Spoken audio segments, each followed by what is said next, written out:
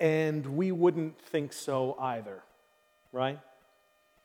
We wouldn't have thought so either because we would expect Jesus to do exactly what deceased people do.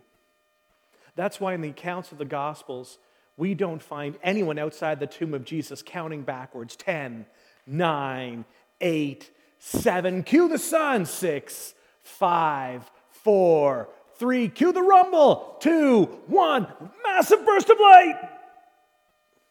There's no one outside. No one outside the tomb because they all expected Jesus to stay dead. They did exactly what anyone would do who expected Jesus to do what all deceased people do. And so Mark writes this in chapter 16, verse 1, when the Sabbath was over, and so that meant they were free to come out and do work again. When the Sabbath was over, Mary Magdalene, Mary, the mother of James, and Salome bought spices so that they might go to anoint Jesus' body. They were actually going to re-embalm Jesus' body. And the reason that they had to go and purchase them is that because they had not purchased them ahead of time, because the events, they all happened so head-swimmingly fast. Late Thursday night, Jesus is arrested. Friday morning, they wake up and hear that Jesus has been arrested. And then by Friday evening, Jesus is dead and buried. And this is unimaginable. It happened so quickly. And by the time that they found out about the events, and they were happening so quickly, there was no way for them to catch up what was going on, even emotionally. They believed, like all of Jesus' followers believed, that he was a great teacher and that he was a miracle worker from God. And they had hoped that he was the Messiah. But clearly they were wrong because God would not allow his Messiah to be crucified. They watched him die. And then they followed Nicodemus and Joseph of Arimathea, who probably paid Pilate to collect Jesus' body, and they followed along this path in absolute shock that all of these events had taken place so quickly. How did it happen? Jesus had come to Jerusalem, and everyone expected him to proclaim himself Messiah, and now they are following Nicodemus and Joseph, both members of the Sanhedrin, to a tomb that they had never been to before. And they watched Jesus being placed there. And then they watch two men as they hurriedly embalm the body, and they are just in shock. They spend the next couple of nights with their heads spinning, but after Passover, well, they have to do something. And so they decide that they're going to go back and perhaps they can get into the tomb. And then they can spend the time to just catch up emotionally to all the events of just the last hours. So Mark continues in verse 2. They were on their way to the tomb, and they asked each other, "Who will roll the stone away from the entrance to the tomb?" Because they had seen that stone rolled into place. In verse 4, but when they looked up, they saw the stone, which was very large, had already been rolled away. And then Luke, who thoroughly investigated everybody who was a part of this entire story, said that they went inside and they found that the tomb was empty. And here's the thing that you need to know, especially if you used to be a church person, if maybe you used to be a Christian, and perhaps this right now is the time of year when you go to church with your family, or maybe you go with your grandparents or whatever, because it's just something the family does, right? It's just something you do. Perhaps part of the story that you never heard as a child, assuming that you grew up hearing the story, is that when Jesus' closest followers peered into the empty tomb, not a single one of them assumed resurrection. When Mary and the group of women peered into that empty tomb, they assumed exactly what we would assume. They assumed someone had stolen the body. And the text tells us that they ran back to the disciples to find the disciples who are hiding, right? So John 20 tells us that the group of women comes back and they said to the disciples, whoever they are, we don't even know who they are, but they have taken the Lord out of the tomb and we don't know where they have put him. So someone has gone into the tomb and they took his body. We have no idea who they are. And it says that the disciples, they're so skeptical, right? The women are frantic. They seem so emotional. So Luke 24 says this about the disciples in verse 11. But they did not believe the women because their words seemed to them like nonsense. So here's something that perhaps you have in common with Jesus' best first century friends. If you're someone who would acknowledge that Jesus is a historical person, and almost everybody does now, once upon a time there were scholars who were debating and they doubted that there was ever a historical Jesus, but that whole idea has kind of come and gone. Basically, everybody now acknowledges that Jesus was a historical person. And if you are one of the people who says that, certainly he said some good things, and perhaps there were even parts of his life that are things that maybe we should emulate, but you think that whole resurrection part is just a bit of nonsense, well, you're in good company. All of Jesus' best friends and closest followers felt the exact same way on the morning that it was discovered that his body was gone. None of them assumed resurrection. They assumed what everybody assumed because they assumed that Jesus would stay dead. But Peter and another one of the disciples, they couldn't just sit there, right? The women were insisting, and the body is gone, the body is gone. But they don't want to all go as a group because they don't want to get arrested. So Peter and John left the room, and they went to discover and to go look for themselves. So Luke 24:12, Peter, however, got up and ran to the tomb. Bending over, he saw the strips of linen lying by themselves, and he went away. Not shouting, Jesus is alive, there's been a miracle. He went away, wondering to himself what had happened. And this is one of the most important parts of the narrative. The men and the women who are closest to all the action, and the writers of the New Testament themselves, they actually document the skepticism, the unbelief of the very people who would become the spokesman and the spokeswomen for this brand new movement that was just about to begin. So don't ever forget this. They documented their own disbelief. These were not superstitious people. These were men and women who had given up all hope. There was no dream to keep alive. There was no movement to keep going. So in John chapter 20, verse 19, on the evening of that first day of the week, when the disciples were together. So look at this part, okay? They are not hiding this. With the doors locked for fear of the Jewish leaders. Well, they took Jesus, right? No doubt they're coming for us. Pilate gave them permission to take the leaders. Certainly, that means it's going to be open season on all the rest of his followers. So the very evening after the morning when Jesus' body was discovered missing, none of them are running through the streets yelling, Jesus is alive. None of them sensed a miracle, because that would be unbelievable, right? They are hiding, and they had been hiding for the previous 2 evenings. And the text tells us that Jesus pays them a visit, and they responded the same way that you would respond, the same way that I would respond when somebody we had seen die and be buried showed up in the room with us. In verse 37, it says, they were startled and frightened. Classic Bible understatement, thinking that they saw a ghost. And he said to them, why are you troubled? And why do doubts rise in your mind?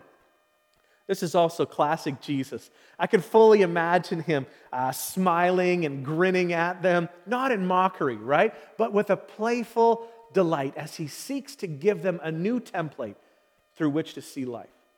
Why are you so afraid? Why are you still letting yourself live in a world where you question the significance of your encounter with me? Be transformed by the renewing of your mind. Why are you afraid? Why are you worried? What happened to your faith? Stop looking at the pandemic and look at me. Stop looking at what you fear and look at me.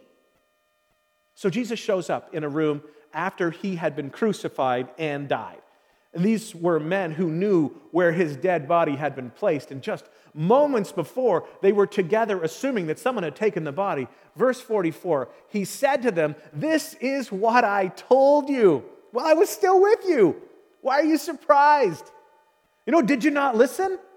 Well, sure, I listened, right? But this is all kind of beyond my experience. And when Jesus gave them the bad news about himself, they all just kind of checked out and edited it in their heads. And, well, of course he doesn't actually mean that, right? He must just be exaggerating. You know what? I do the same thing when I'm telling my fishing stories, right? Makes for a better story. But he's the Messiah of God. And the Messiah that we have always believed in, well, that Messiah, bad things can't happen to that Messiah. But everything must be fulfilled that is written about me in the law of Moses, the prophets, and the Psalms. This is how they describe their Bible. They didn't have a single volume like we think of it. They had sacred scripture, and that's what they called their sacred scripture. Jesus said, "I told you." This was foretold.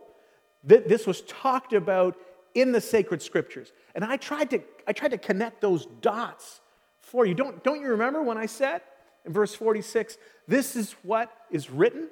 The Messiah will suffer and rise from the dead on the third day. And repentance for the forgiveness of sins will be preached in his name to all nations, beginning at Jerusalem." And then he looked at, in the eye, and he told them something that's so incredibly important, something that would ultimately change their lives, something that that would result in us being here gathered today. Verse 48, he said, "You are witnesses of these things." And they certainly were. They were witnesses. They were witnesses to the event that changed the world. They were witnesses to the event that launched the church. The resurrection of Jesus created Christianity. And it's the resurrection of Jesus that launched the church. The church did not create the Bible. The church did not create the story of Jesus. The resurrection of Jesus launched the church and created our faith. Because before the resurrection, there were no Christians. After he was crucified, there were no believers. After he was crucified, everybody gave up hope. No one was going to launch a movement in Jesus' name. No one was going to go around telling the story of the Good Samaritan. The parable of the prodigal son, not on anyone's playlist. No one was going to repeat his teaching to anyone. Jesus claimed just far too much about himself. It was possible, if it was possible for him to be arrested and then crucified, then he was not who he claimed to be. And the resurrection changed all of that because Peter and Andrew and James and John and even Mary admitted that nobody was expecting no body. All of them expected Jesus to stay dead. Now, if you are new to Into One, there's something very important that you should know about us. The reason that we believe that Jesus rose from the dead is their testimony. We do not believe Jesus rose from the dead because the Bible tells us so. We believe that Jesus rose from the dead because eyewitnesses told us so. We believe because Matthew, who was an eyewitness, tells us so. We believe because Mark, who was good friends with and spent lots of time with Peter, and then got Peter's direct eyewitness account, tells us so. We believe because Luke came along and fully investigated all of these events, talked to as many eyewitnesses as possible, and then put it all together in an orderly account. And we believe because John, another close-up eyewitness, put together an account of Jesus' life. We believe because Peter believed, and then he wrote that Jesus rose from the dead. And he wrote letters to the church telling them what he had seen and what he had heard. And we believe because James, the brother of Jesus, James shows up late in the story and he declares, just imagine this, for those of you who have brothers, he declares that his brother is his Lord. What would it take for you to declare that your brother, the one that you grew up with, was your Lord? More than a couple of card tricks. But when James met his resurrected brother, James declared his brother Lord. His Lord. And then last, and he would say that he is the least. The Apostle Paul believed that Jesus rose from the dead. So it's not enough to say, I don't believe the Bible, and the Bible says Jesus rose from the dead. That's not why we believe that Jesus rose from the dead. We believe because of exactly what Jesus told those men in that room. You will be my witnesses. And your witness to this event will be enough to take this message to every nation in the world, beginning here in Jerusalem. They documented these events, and they were copied, and they were gathered, and they were distributed, and it's why we are here today, and it's why we say the foundation of the Christian faith is an event. The foundation of the Christian faith is not faith. The foundation of our faith is not a book. It is an extraordinary event with profound implications.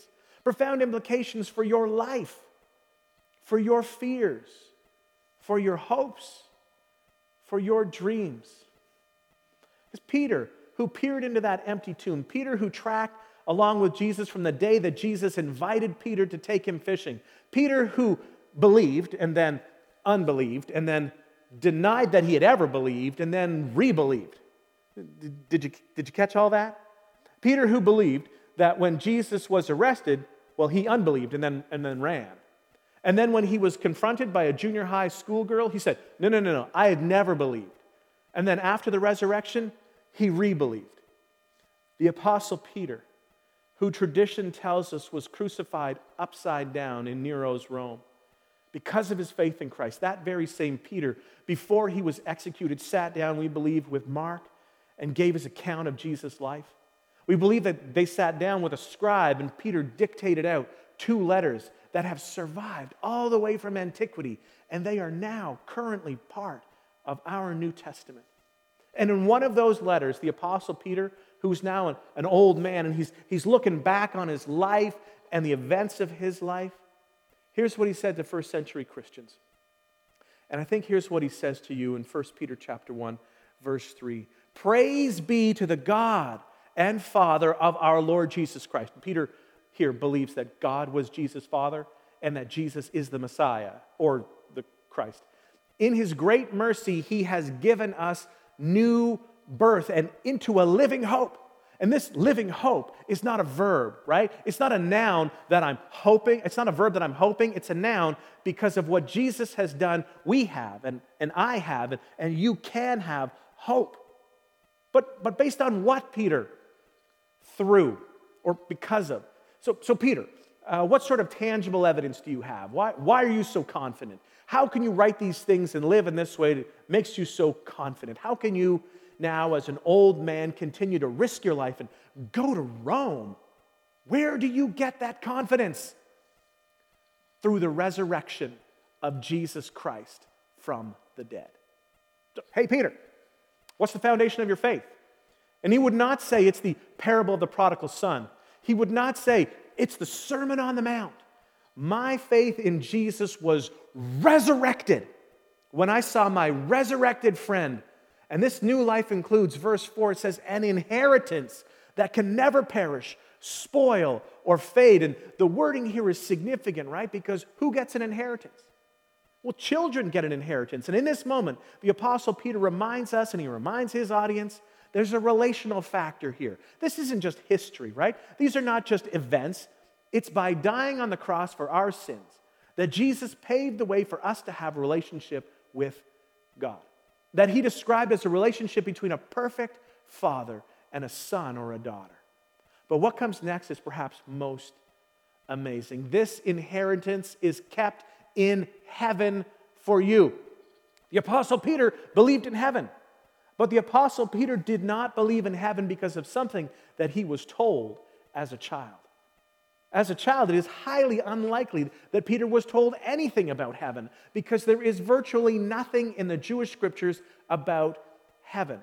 There is so little in the Jewish scriptures about heaven that only about half of the Jewish leaders believe that there is a heaven. They believe that when you die, that's it. You live for the pleasure of God, and as life ended, well, life ended. So Peter did not believe in heaven because of something he was taught as a child.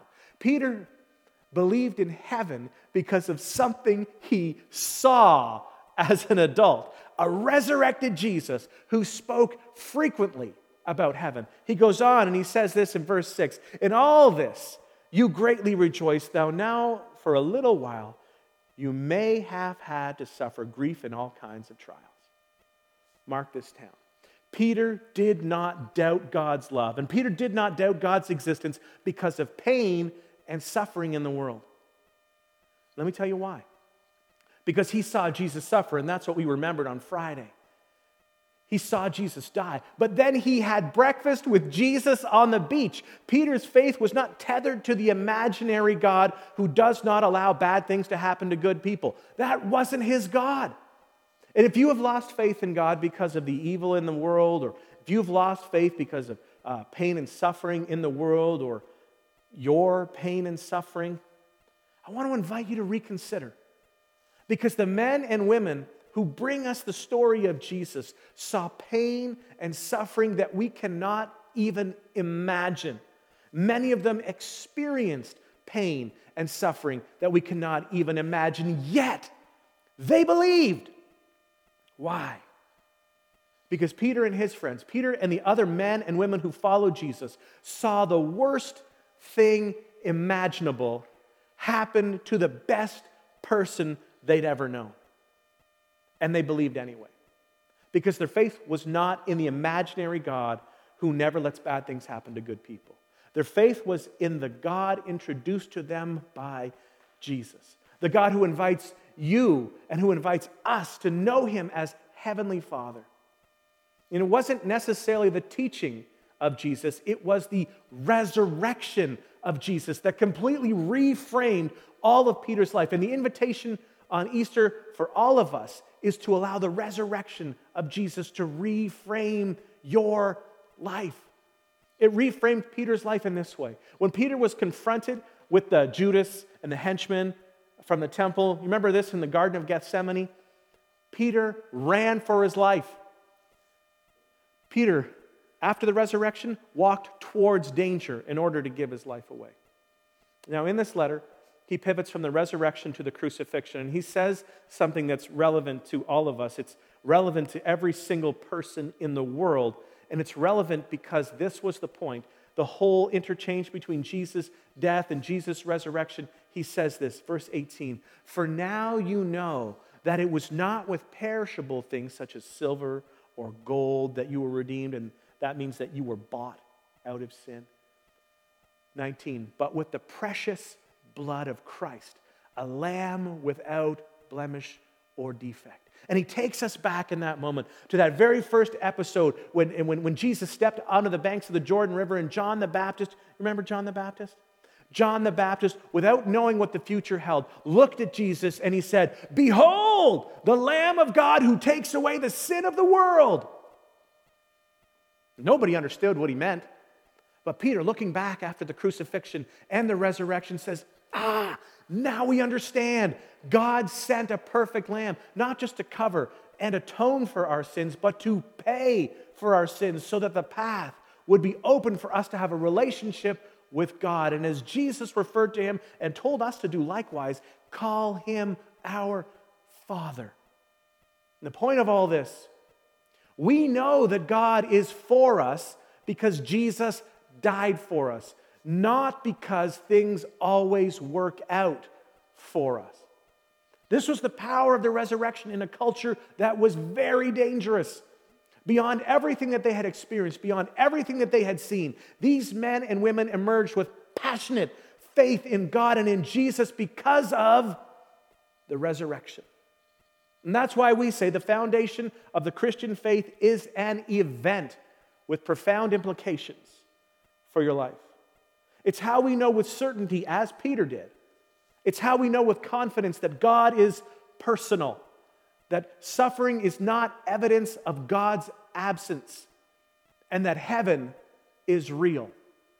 We know that heaven is real because Jesus taught there is a heaven and Jesus conquered death. And then, perhaps the biggest deal of all, the resurrection of Jesus frees us to accept Jesus' interpretation of his own life. The resurrection confirms everything that Jesus taught. And one of the things that just bothered the religious leaders more than anything is that Jesus, when people look at sick people and they came to him to get well, and instead of healing them initially, he would say, "Your sin is forgiven. Your sin is forgiven." And the religious leaders, they would just explode and say, "Only God can forgive sin." And then Jesus would smile and say, "And only God can do this as well. Stand up and walk. Now you can see. Now you are healed." The point of the crucifixion of Jesus isn't simply heaven. It's that we know that we can be forgiven and have a right standing with God because Jesus forgave sin. And he punctuated his power and he punctuated his authority to forgive sin by rising from the dead. Do you know what that means? Forgiveness is available to you. You are loved by God. And now you are free to love and to forgive in turn. To love as he loved, to forgive as he forgave. Jesus called this the mark of the covenant. And Jesus said it's about loving people that are difficult to love and the ones that are nothing like you or the people that will never love you back. And Jesus said that is the mark of the covenant. That means that you have stepped into this amazing new kind of relationship between God and humanity. It's evidence that you have entered the kingdom that is not of this world. You've entered the kingdom that makes no sense to this world. You've entered the upside down kingdom of God that would ultimately circle the globe. It's evidence that you have stepped into the kingdom which has a king that would give his life for his subjects, the king who is worthy of your devotion. Kind Father, thank you. Thank you for what you have done and for what you've put into place. And because of what we have heard and because of what Jesus has done, many of us have decided to give our lives to you. And today I thought it would be a good idea because we see so much of this truth laid out for us, that this would be a good time for anyone who is unsure of where they stand or unsure of the relationship with you. They're concerned about your ability to forgive their sin, and now we've seen that you can do that. And so I want to invite people who have already had a relationship with you to re-cement that, to choose again to follow you. And for those who have never followed you or have and then fell away and then came back and, they don't know where they stand, God, we want to clean that up today. So I want to give you that chance. If you are someone who would like to have that relationship, there's going to be a button that appears in the chat window that you can click on to say, I want to talk about this. I want to deal with this salvation kind of issue. I want Jesus to be my Savior. I want to say, like James did, that you are my Lord. God, I want you to forgive my sins. So I recognize that I've done things that fell away from my own standard, but certainly fell away from your standard. And so, God, I ask that you would forgive me. I recognize that Jesus is who he claims to be, that he is the Son of God, that in rising from the dead, that proved everything that he said was true, and that he has the power and authority to forgive my sin. I would like him to do that for me now. So I'm going to say yes. I'm going to click on that button. I'm going to pray. If there's someone who can connect with you, we'd love to be able to help you with that. But don't let today go by and not have a chance to deal with this. Thank you for giving your life for me, Jesus. Now I give you mine. Be the Lord of my life. Help me to reframe everything based on the power of your resurrection. Set me free to love and to forgive others. Thanks. In Jesus' name, amen.